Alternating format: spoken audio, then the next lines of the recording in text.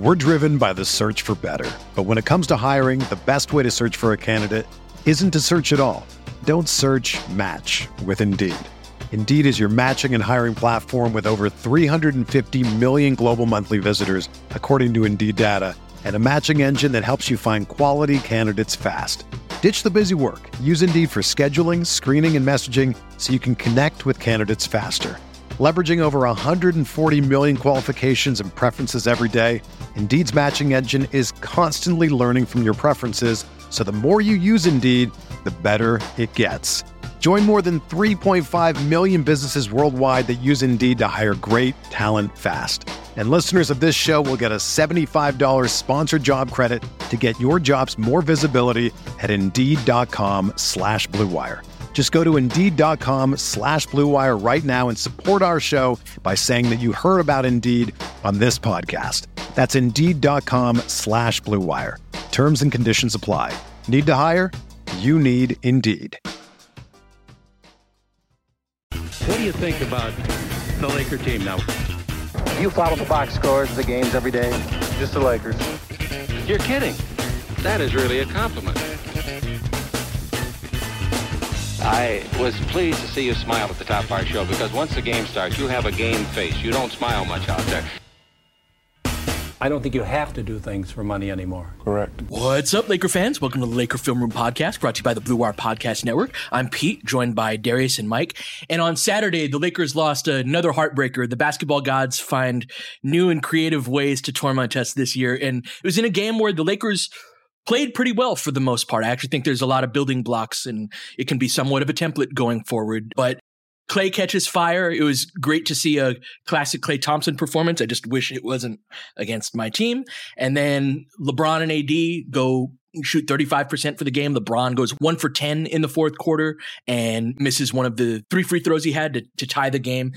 Again, it was something where overall they played pretty well, but it was a bit of a heartbreaker. And I wanted that win for myself, but even more for you guys, because both of you guys were together there in the building. D, you were credentialed for that game. Y'all went to lunch earlier in the day, and I thought you brought some good LFR pod mojo to that game, but alas, it didn't end up working out. Tell me about your experience at the game.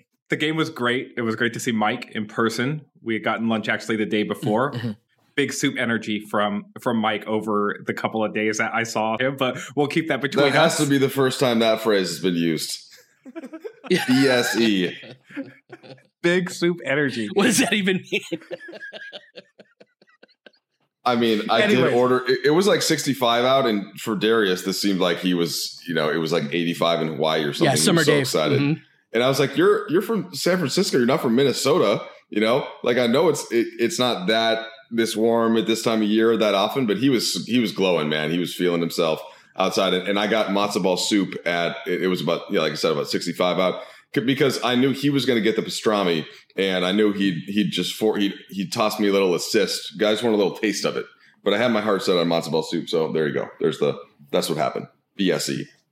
Yeah. So Mike got soup and it's like 70 degrees outside. Even the guy who took our order, Mike was just like, hey, so how good's the soup? And the guy's like, the soup's good. And he's like, how good is the sandwich? And he's just like, the guy who was taking our order, he was just like, get the sandwich. But his like undertone remark was, it's like 70 degrees outside. Why are you asking me about the soup, basically? But Mike was like, I wanted soup. And so he got the soup. But the reason why he had big soup energy, sorry, this is taking a long time. Like, who cares about a basketball game, right? Was because when I saw Mike at the game, we ate dinner at the game. And then he had soup again. And so on the second day, so like back-to-back days, he had soup. So that's why it was big soup energy. It wasn't just a single. And the first soup was questionable in the first place, right? Relative to the weather. I see. So it's 70 degrees and he's getting soup. And then the next night, he said, ooh, I wonder where that soup is. It was actually like, okay. So that's why Mike Trudell, soup guy. So, just something for the future. Fair. In any event, I thought we did bring good LFR energy to the game, just not enough. And Mike could speak to this too. Like, being at the game was great, but the whole in the aftermath, the thing that I'm going to is we were post game sitting there listening to Frank Vogel talk, and I just felt for Frank, honestly, in this game, because the Lakers did play well enough to win. I thought they played, the word I was using the entire night was spirit. They played with real spirit in that game. And it wasn't energy, it was spirit. It was this sense of like, we're going to go get it. And Mike, LeBron spoke to that sort of connectivity, which I think is an offset of spirit, right? Like it's hard to play with spirit if you're not connected as a group, because you don't have that flow together. And that we had talked about rowing in the same direction a couple of pods ago. And I thought all of that was on display against the Warriors. And so I sort of felt for Frank, because post game he's sitting there talking about just the things that went wrong, and like the Avery's deflected pass and all of those shots that led to Clay jumpers. Almost all of those jumpers were contested. The ones that weren't contested were on like fluke deflections or a ricochet off of the backboard so hard that it just bounced right to Clay's hands. It was almost like when you talked about the basketball gods being against the Lakers, like it was that sort of stuff. Like, oh, look, the ball just happens to find the only guy on the Warriors who can hit a shot right now, and it's Klay Thompson, so he's on fire on top of it too. So just a rough outing from that perspective. And so I hate to jump to the end because there was so much good there in the beginning and in the middle. But when you're asking about like what it was like at the game, like that's sort of my lasting memory, is that idea like, oh man, like I really wanted that. And you could tell Frank really wanted it as well. But here's the thing. This was the kind of loss that in the context of a normal season where the Lakers had been either relatively healthy or even if just the roster was more fine-tuned, and you would have been totally acceptable kind of loss. The basketball gods, if you play like that, if you play like the Lakers did in that game, will shine upon you as the season goes on. If you bring that level of energy and intensity, and frankly, they lost the game, as LeBron mentioned, because their stars didn't come through down the stretch, which again is totally acceptable. Sometimes that happens. But what I was encouraged by was, and we've talked a lot about Westbrook this year, but he played that game like a role player in a lot of ways. And that's what they need in a sense. And not to say that he shouldn't be aggressive, but that's part of his role. Like part of his role is to be aggressive, to attack the rim, which he did, and to not turn the ball over a ton, which he did, and to focus on defense, which, barring a couple times, especially in the first half, which he did. And then they lost the game because of all of those circumstances that Darius mentioned and the just not being able to finish a layup. But we're going to focus on the Lakers 7 for 22 in the fourth quarter. Well, they also held Golden State to 8 for 23. It just happened to be that Clay hit 3 threes and 6 of his 10 shots, but Steph didn't do a damn thing in the fourth quarter. Steph was 1 for 4. He was 0 for 2 from 3. The only other player to hit a single field goal for them in the fourth was Wiggins, and it was that contested step back 3 over LeBron, which was a huge shot that'll get lost sort of in the mix of everything. So all of that stuff conspired where, the Austin, it was almost an Austin Reeves game. Like he was amazing. So there was a lot of stuff out of that, Pete, and I wondered what stood out to you. The play like that phrase that you used is what stood out to me, in that the spirit that Darius is talking about. I love that distinction between spirit and energy. There was a want to. We really want to. And I was talking to our wonderful producer, Jeannie. I thought she had a great observation that the Lakers need to get used to playing that way, like used to playing hard like that. And then, as you said, Mike, the basketball gods will bestow blessings. But there was some degree of they're knocking it away. Like, no, you haven't paid your toll yet. You have to do this on a regular basis, because if we play that like that against Portland, how much do we win by? 30? And so there's a certain amount. I really thought this regular season was especially important in that we had so many new things to figure out, of which Russ's fit is the biggest and most how does that ingredient fit into the overall mix? But even before getting into the specifics of how Russ played and all of that, the last couple pods of last week, I was concerned that we were at this fracturing point. And so even though we lost the game, seeing them come out post-trade deadline, Vogel had been talking about even in the media availability the day before and then in pregame availability that there was like kind of this refreshed energy about the Lakers, D, that I was like, yeah, I'll believe it when I see it. Like, I don't trust these guys, and I don't trust them to come out the next game and play as hard as they did the last game. That's why it's kind of like a play like that type of thing. But I was encouraged by the, rather than continuing to pull apart, for one night only, at least, I thought we played hard, played together, played for each other, and we were as cohesive as we've been. Frank was on that big soup energy too, Darius. Was he? Good. No, that's still bothering Mike. Look, all row in the same direction, Mike. That's all I'm after here. I'll believe when I see it over a 2-week period. And since we're coming up on the All-Star break, like, they're not going to get that chance. Let's kick the break here because I've got a thought on this coming out of the other side. We're driven by the search for better. But when it comes to hiring, the best way to search for a candidate isn't to search at all. Don't search, match with Indeed. Indeed is your matching and hiring platform with over 350 million global monthly visitors, according to Indeed data, and a matching engine that helps you find quality candidates fast. Ditch the busy work. Use Indeed for scheduling, screening, and messaging so you can connect with candidates faster. Leveraging over 140 million qualifications and preferences every day, Indeed's matching engine is constantly learning from your preferences, so the more you use Indeed, the better it gets. Join more than 3.5 million businesses worldwide that use Indeed to hire great talent fast. And listeners of this show will get a $75 sponsored job credit to get your jobs more visibility at Indeed.com/Blue Wire. Just go to Indeed.com/Blue Wire right now and support our show by saying that you heard about Indeed on this podcast. That's Indeed.com/Blue Wire. Terms and conditions apply. Need to hire? You need Indeed. So one of the things I wanted to talk to you guys about was play like this. Yeah, sure. What I was thinking about, though, was like, how many more times? It's how many more times can you sort of give what you have to give only for you to not come through?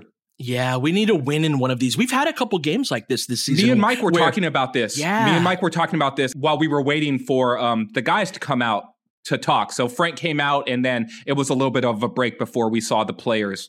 This was post game. So me and Mike were chatting a little bit, and we were just cycling off the games, right? And it was like, oh, like, how many of these have they won this year, right? And they've won way fewer of these than they've lost, right? Like, we were pointing back like, oh, well, remember they came back and they had that good win against Detroit, right? Where AD got the blocks against Cade Cunningham. But then it's just like, okay, well, what other one was there? They beat the Knicks when they were on the road, right? And that was one of those. But they lost that Knicks game just last week, right? Where it was they lost the one in New York, and then they won the one here at State or at Crypto. Sorry.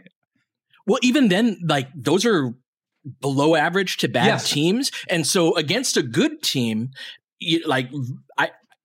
Memphis and Cleveland, before we knew that they were really good, we beat them early in the year when we had all our guys. But like down the stretch where the plays needed to be made, and you've done everything you need to do in order to win, and for some reason you lose.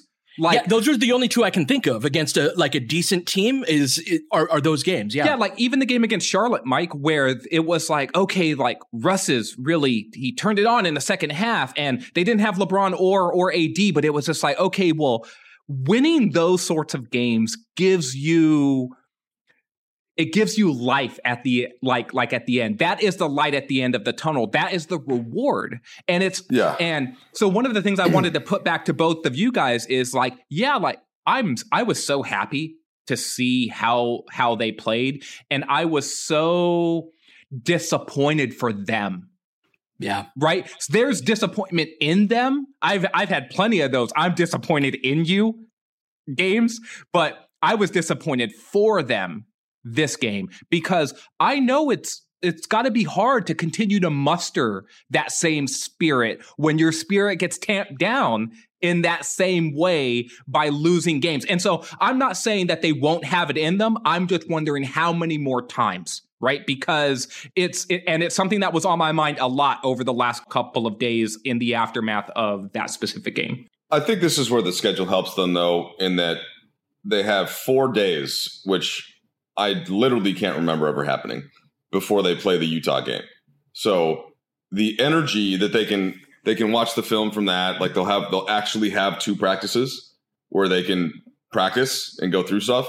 And then they'll have that game where they know that they have the break coming after as well. So that can be the kind of the all out energy effort game. And if there's not, there is absolutely no excuse for it. Right. So I think they will have that. And then they have the actual All-Star break and they come back. So that part of it is good, I think, for them in order to find that. And if they can, that could catapult.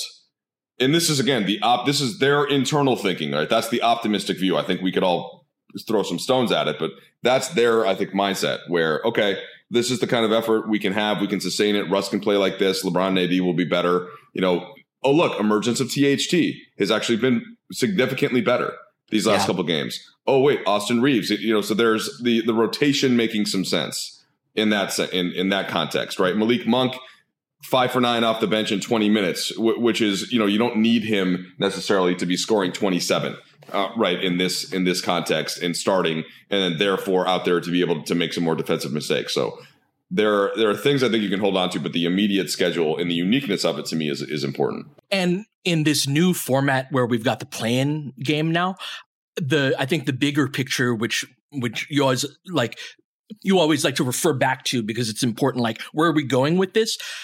I think the Lakers have some athletic and strength advantages over Golden State to where that would be a very interesting series.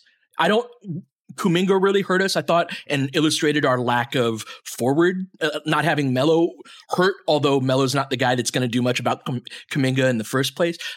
In the buyout market, if we can get another forward that can just help us deal with those athletic type forwards, I thought it illustrated some of our actual weaknesses too. But like you said, Mike, the more of the pieces are kind of locked in place into what we'll be able to do going forward. And that 7th spot is still attainable. That means you have to get to either the 7th seed or the 8th seed. I believe we're a game and a half back of the Clippers for the 8th seed, and they have the tiebreaker at this moment.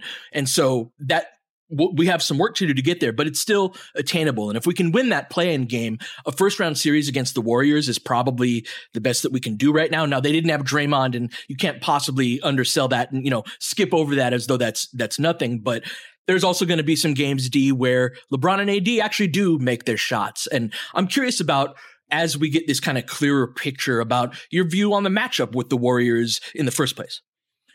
Yeah, so I thought the matchup was super interesting. Mike called the Kuminga game, by the way, when we were talking beforehand.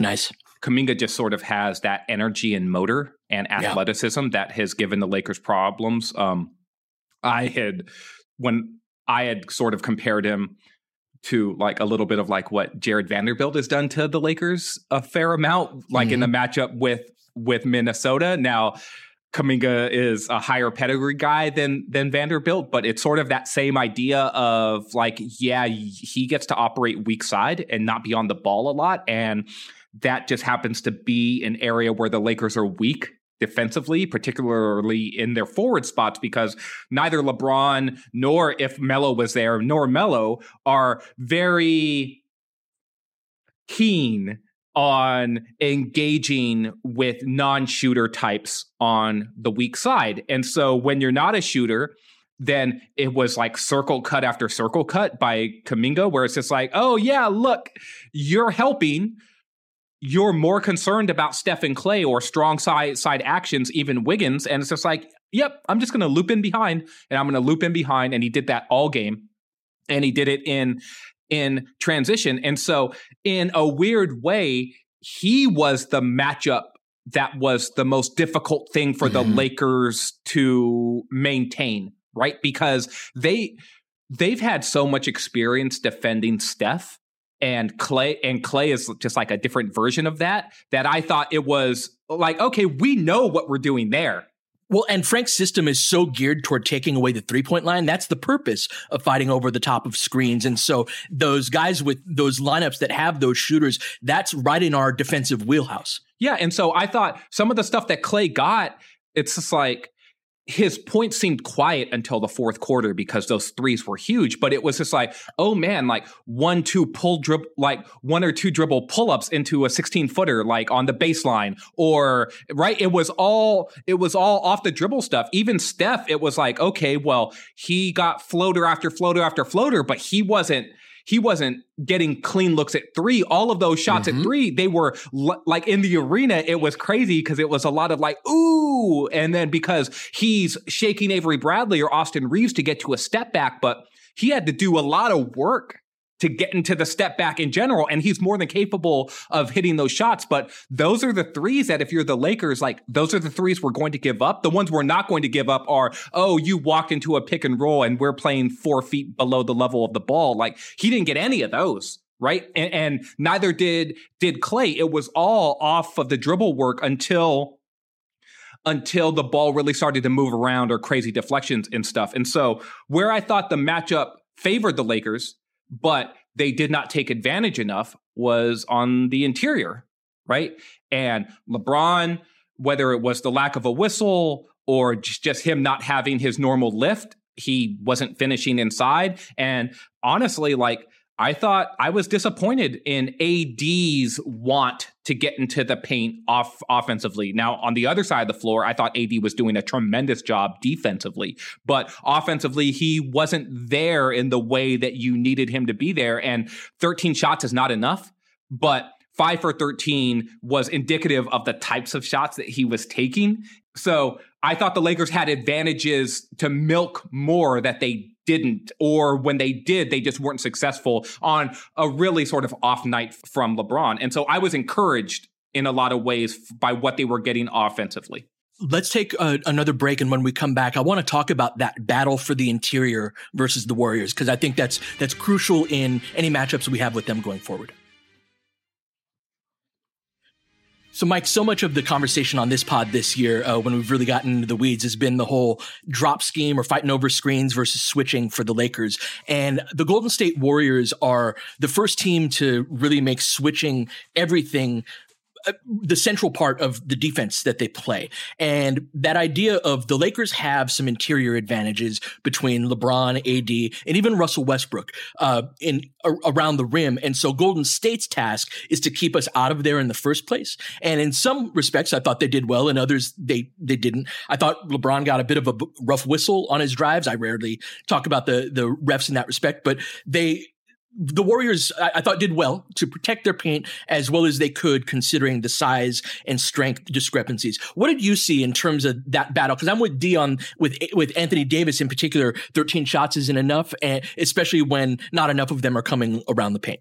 The immediate hindsight, and even during the game, was that Anthony Davis has these advantages. And Darius was talking before the game about the key, and you know that Looney is a good defender, but he's not good enough to really handle AD if AD wants to be at his peak aggressive mode. Because what Looney is smart, and he's gonna play AD really physical, and AD is gonna be able to just kind of easily rise up and take that jump shot on Looney, and Looney's gonna be like, great, go ahead and take it.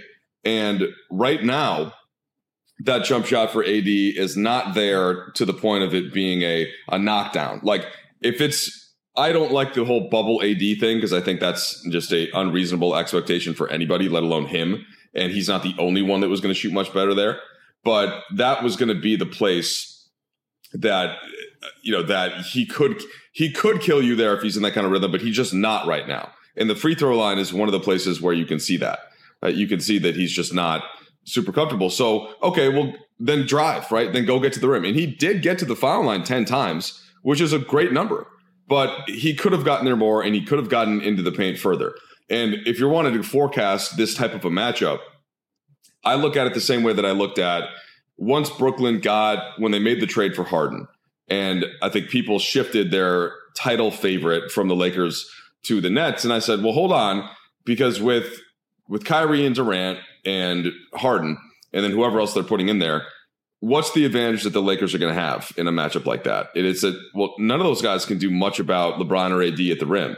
Even for as much of a shot blocker that Kevin Durant can be in those contexts, he can get bodied off by LeBron and by KD. And the Warriors are similar in a sense that Draymond Green, who is great at protecting the rim, but if you have two guys with the athleticism and the power that the LeBron and AD have. And same thing with Looney. They just don't have that, and very few teams do.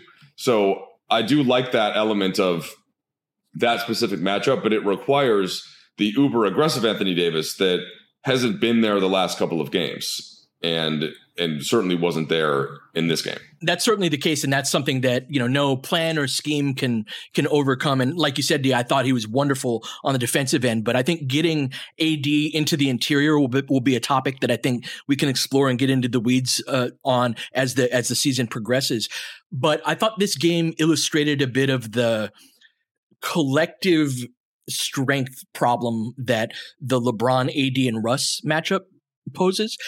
I really liked Russ out of the post in this game, in part because at some point Golden State ran out of bodies when you got to deal with LeBron and AD. You got to put your best athletes on those two guys. And so there were possessions where it's Russ in the post against Jordan Poole, and he got to the line or he'd create something. And so I thought that the collective, right? Whereas if Russ is the second most problematic athlete on the floor, he doesn't have quite that same degree of advantage. So I thought part of why Russ had a good game was because he got the lesser of the athletes and of the size and strength. And so I'd love to hear your thoughts on that, kind of like the collective size and strength of that trio and how the Lakers can leverage that in a matchup against a smaller team.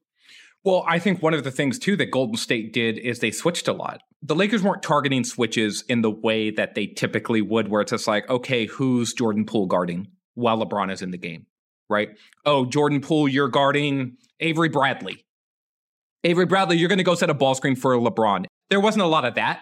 But over the course of a possession, if they're switching weak side actions, suddenly Jordan Poole's on Russell Westbrook, or Damian Lee is on Russell Westbrook, or Damian Lee is on LeBron James. And this was one of the reasons why before the game, when I was talking to Mike about Anthony Davis and like this could be an AD game, it was because of the fact that after Looney, who were the bigs, who were the forwards, basically? It's just like, okay, there's no Draymond and there's no Iguodala.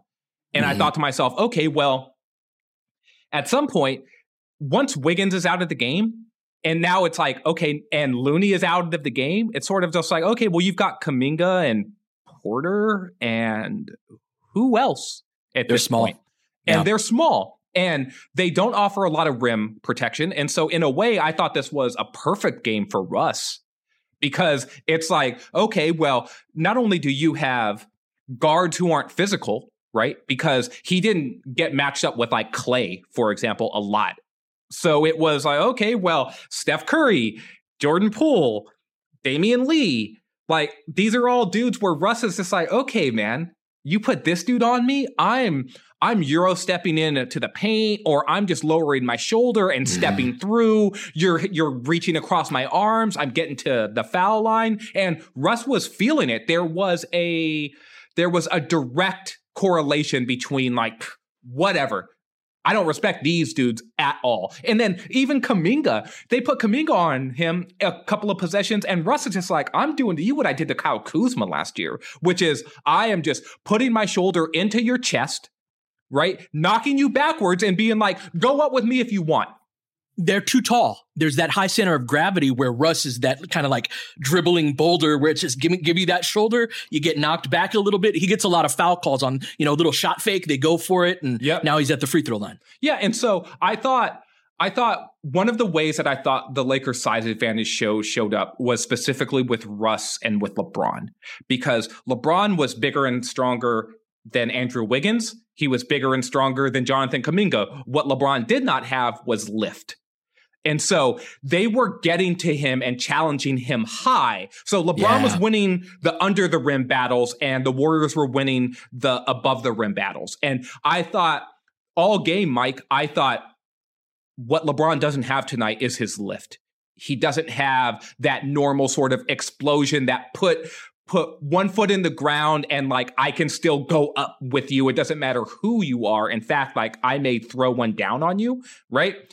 And so it was, and that's why I thought his finishing was not as good around the basket, because what LeBron was doing, I thought exceptionally well, was creating post seals.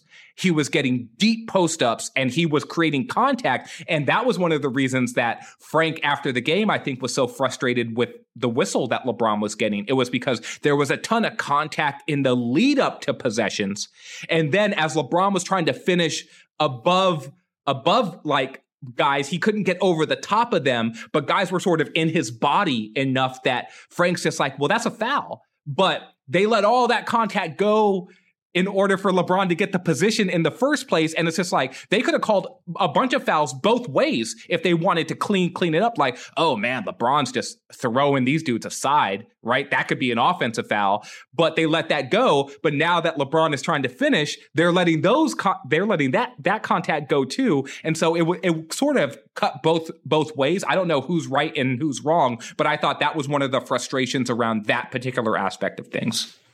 And even it shows that even for LeBron James, when you see the ball come out a couple of times and when you don't jump a couple of times, it can be contagious even for one person. And what we have also seen about LeBron, though, is that over the course of a series, he always finds a way, even if it looks like he didn't have his legs one day, he does something and he does the next game. And so it didn't worry me enough to the point where I thought that, okay, you get to the play-in game and, you know, he just doesn't have it that night. Like, I still think that he's got it in that context. And that is the context now, Pete, that we have to think about all of this stuff in. Like, they are 100%. I know you were holding out hope for a while. I assume that is dissipated for getting to the 6. But, you know, that is to me how they have to think about it. And is it going to be in Minnesota? Right, they're 4 games up in the loss column. Are the Lakers going to be able to get to the 8? You know, and it's with the schedule is going to be very difficult. It's manageable in early March. Then it gets pretty tough.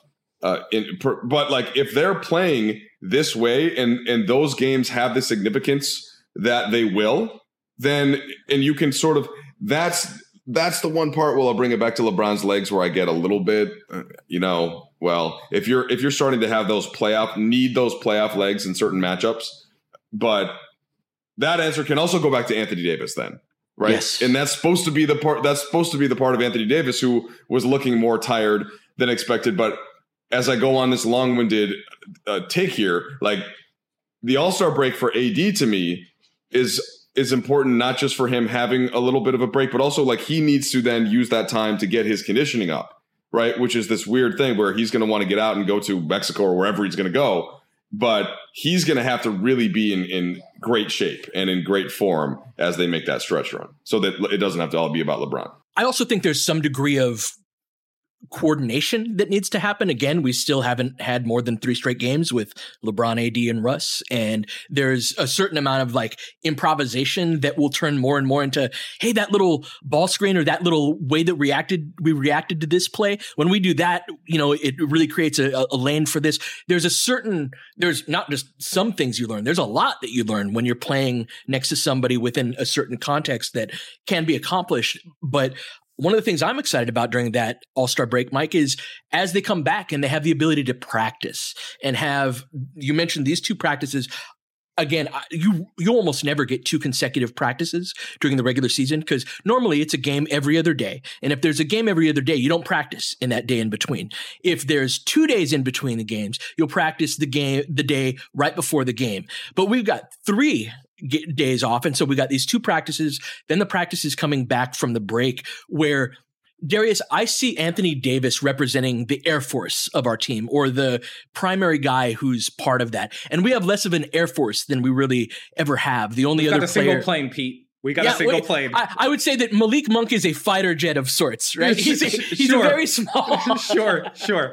But when I say an Air Force is those guys that can beat you over the top, that lift that LeBron did not have, having access to that vertical plane, to that, oh yeah, you've got Draymond in the game. Obviously, he didn't play in this one, but you got Draymond down there, or Kuminga can get up there, but Looney cannot right? That access, that domination of 11 feet above the rim is something that Anthony Davis can do. But part of the reason why you switch defensively is to prevent those options and him being able to get downhill. And so teams I've noticed have been switching a lot against us, and our attacks on how to still have access to that Air Force, right? And to get Anthony Davis downhill, even if the defense is not surrendering that roll lane in the first place. I think even like obviously the health stuff and conditioning and all of that Mike is talking about is first and foremost. But even beyond that, I think that figuring out like how do we get AD above the rim as often as possible is the last main piece that needs to lock in, I think, with when we have all three guys. No, I definitely agree. One of the actions the Lakers have been using more, and I noticed it in both the Bucks game and the Blazers game, is they've been running more Spain pick and rolls, especially with Malik Monk on the floor. And so for those of you who don't know what a Spain pick and roll is it's like, okay, there's the ball handler at the top of the key. Let's say it's Russell Westbrook. And then AD is going to be the guy who comes and sets a screen for Russell Westbrook. And so AD will come and set that screen, and then he will start to roll to go downhill. In the process of him rolling, one of the guards, and it's usually Malik Monk, it's normally a shooter. It's typically a shooter who sets this screen. And so it's been Monk a lot, and Monk can be hit or miss. He's small. And so getting in there physically and really setting that screen isn't something you could tell. He's not used to doing that a lot. But over the course of the rest of the season, I hope that he gets more and more comfortable sort of setting his body up to take that punishment. But Malik Monk will then set a back screen on AD's man, right? Whoever is defending AD at that point, so that AD can try to get a cleaner roll to the basket and play above the rim to either catch a lob or to get deeper post position, depending on how they're guarding the ball. When a team switches, you can still run that Spain pick and roll because that sets up a certain level of like recognition. Like, are we going to still switch that action because it's a screen and then another quick screen? It's like a screen to screener action. And if you're not communicating that well, or even if you are, if you're asking the guy who is defending Malik Monk to then get in front of Anthony Davis and stop him on a roll because you've switched that action again, right? Then it's like, okay, well, you're probably in trouble and you're going to surrender a pass to the top of the square where AD's just going to jump up and grab it. And then he's either going to draw a foul or he's going to be able to get a finish. And they ran that successfully against the Bucks a couple times. They ran it successfully against the Blazers a couple times. And over the course of the rest of the season, it's something I want to see the Lakers do more and more. Phoenix does this a lot for Ayton, and he kills on this sort of action. The one thought I had to add was that a lot of the original components of what Vogel believed in and wanted to do on offense was the vertical spacing component, but that often had, JaVale or Dwight or DeAndre to some extent to start the season, or Dwight again. And if with this small group, right, how much of those concepts for all the other stuff that you run for AD and for how versatile he is go back to that specific vertical spacing role. And because AD's typical game plan and AD's typical, box of plays is going to be a lot different from that typical vertical spacer type guy. So, Pete, I don't know if that's related to your thought at all, but maybe that's part of that. Yeah. No, that's great insight because, again, that vertical spacing is something that DJ did very well. If I could pick one part of his game to keep, that was great. And in the absence of him, that's not something Dwight can do particularly well anymore. And so that idea of building offense around vertical spacing is important. And in the absence of having those traditional fives doing that, I think the solve to the Rubik's Cube is a little bit different. And so I'm curious to see where he goes with that. And that's part of that's part of what, had you had AD and LeBron and Russ healthy the whole year, that maybe you have a stretch where you think, oh, wait a second, AD, we don't need to run as many post-up, face-ups Why not just have him screen roll more often and go up for lobs and send and you get AD thinking, I don't know, like does that take more or effort, or does it take more? I don't know the answer to all that, but it's something I'm curious. I think I might actually just ask Frank Vogel about that ahead of the Utah game, you know?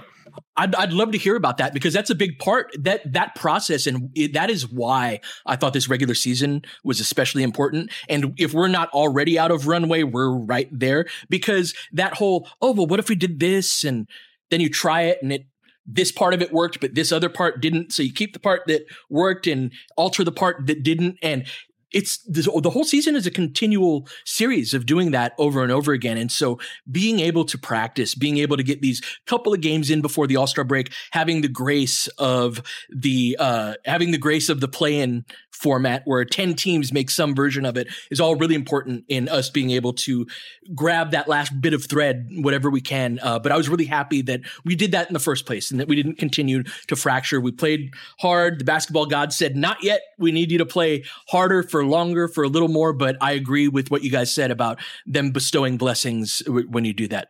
Just the last point to close that out, Pete, is one of the comments that Russell Westbrook made post-game was like a bit of optimism. Like, I think that we maybe have found something a little bit here. And the thing that matters most is how much do the players believe, and how much are they going to continue to come together in pursuit of that same belief, right? And I am hopeful that that's where the team is right now.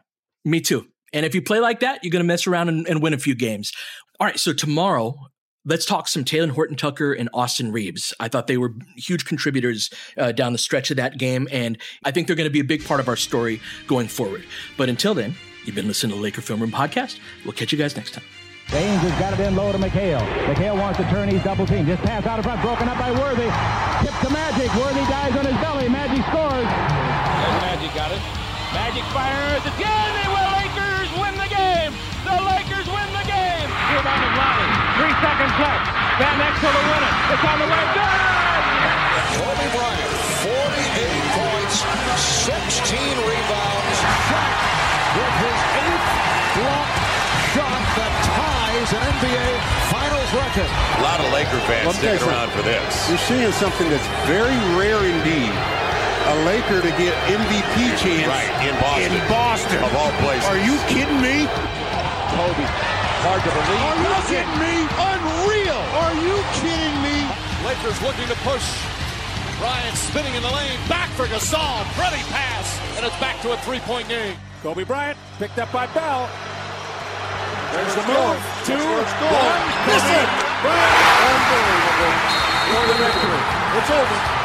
Shot clock now to 5. Bryant. Yes. And that was a little tap to Alvin Gentry. Add insult to injury, Kobe. I mean, what a shot. I mean, you can't defend that. Are you kidding me? 2.1 seconds remaining. Denver a foul to give. Jokic trying to disrupt Rondo. He puts it in. Here's Davis, 4-3 in the win. Oh, it's good! Anthony Davis has won it for the Lakers! James again. Oh, he hits another one. LeBron James putting together a closing quarter against the Nuggets. This historic 2020 NBA championship belongs to the Los Angeles Lakers. The Lakers conquer the bubble, and banner number 17 will soon hang in the rafters.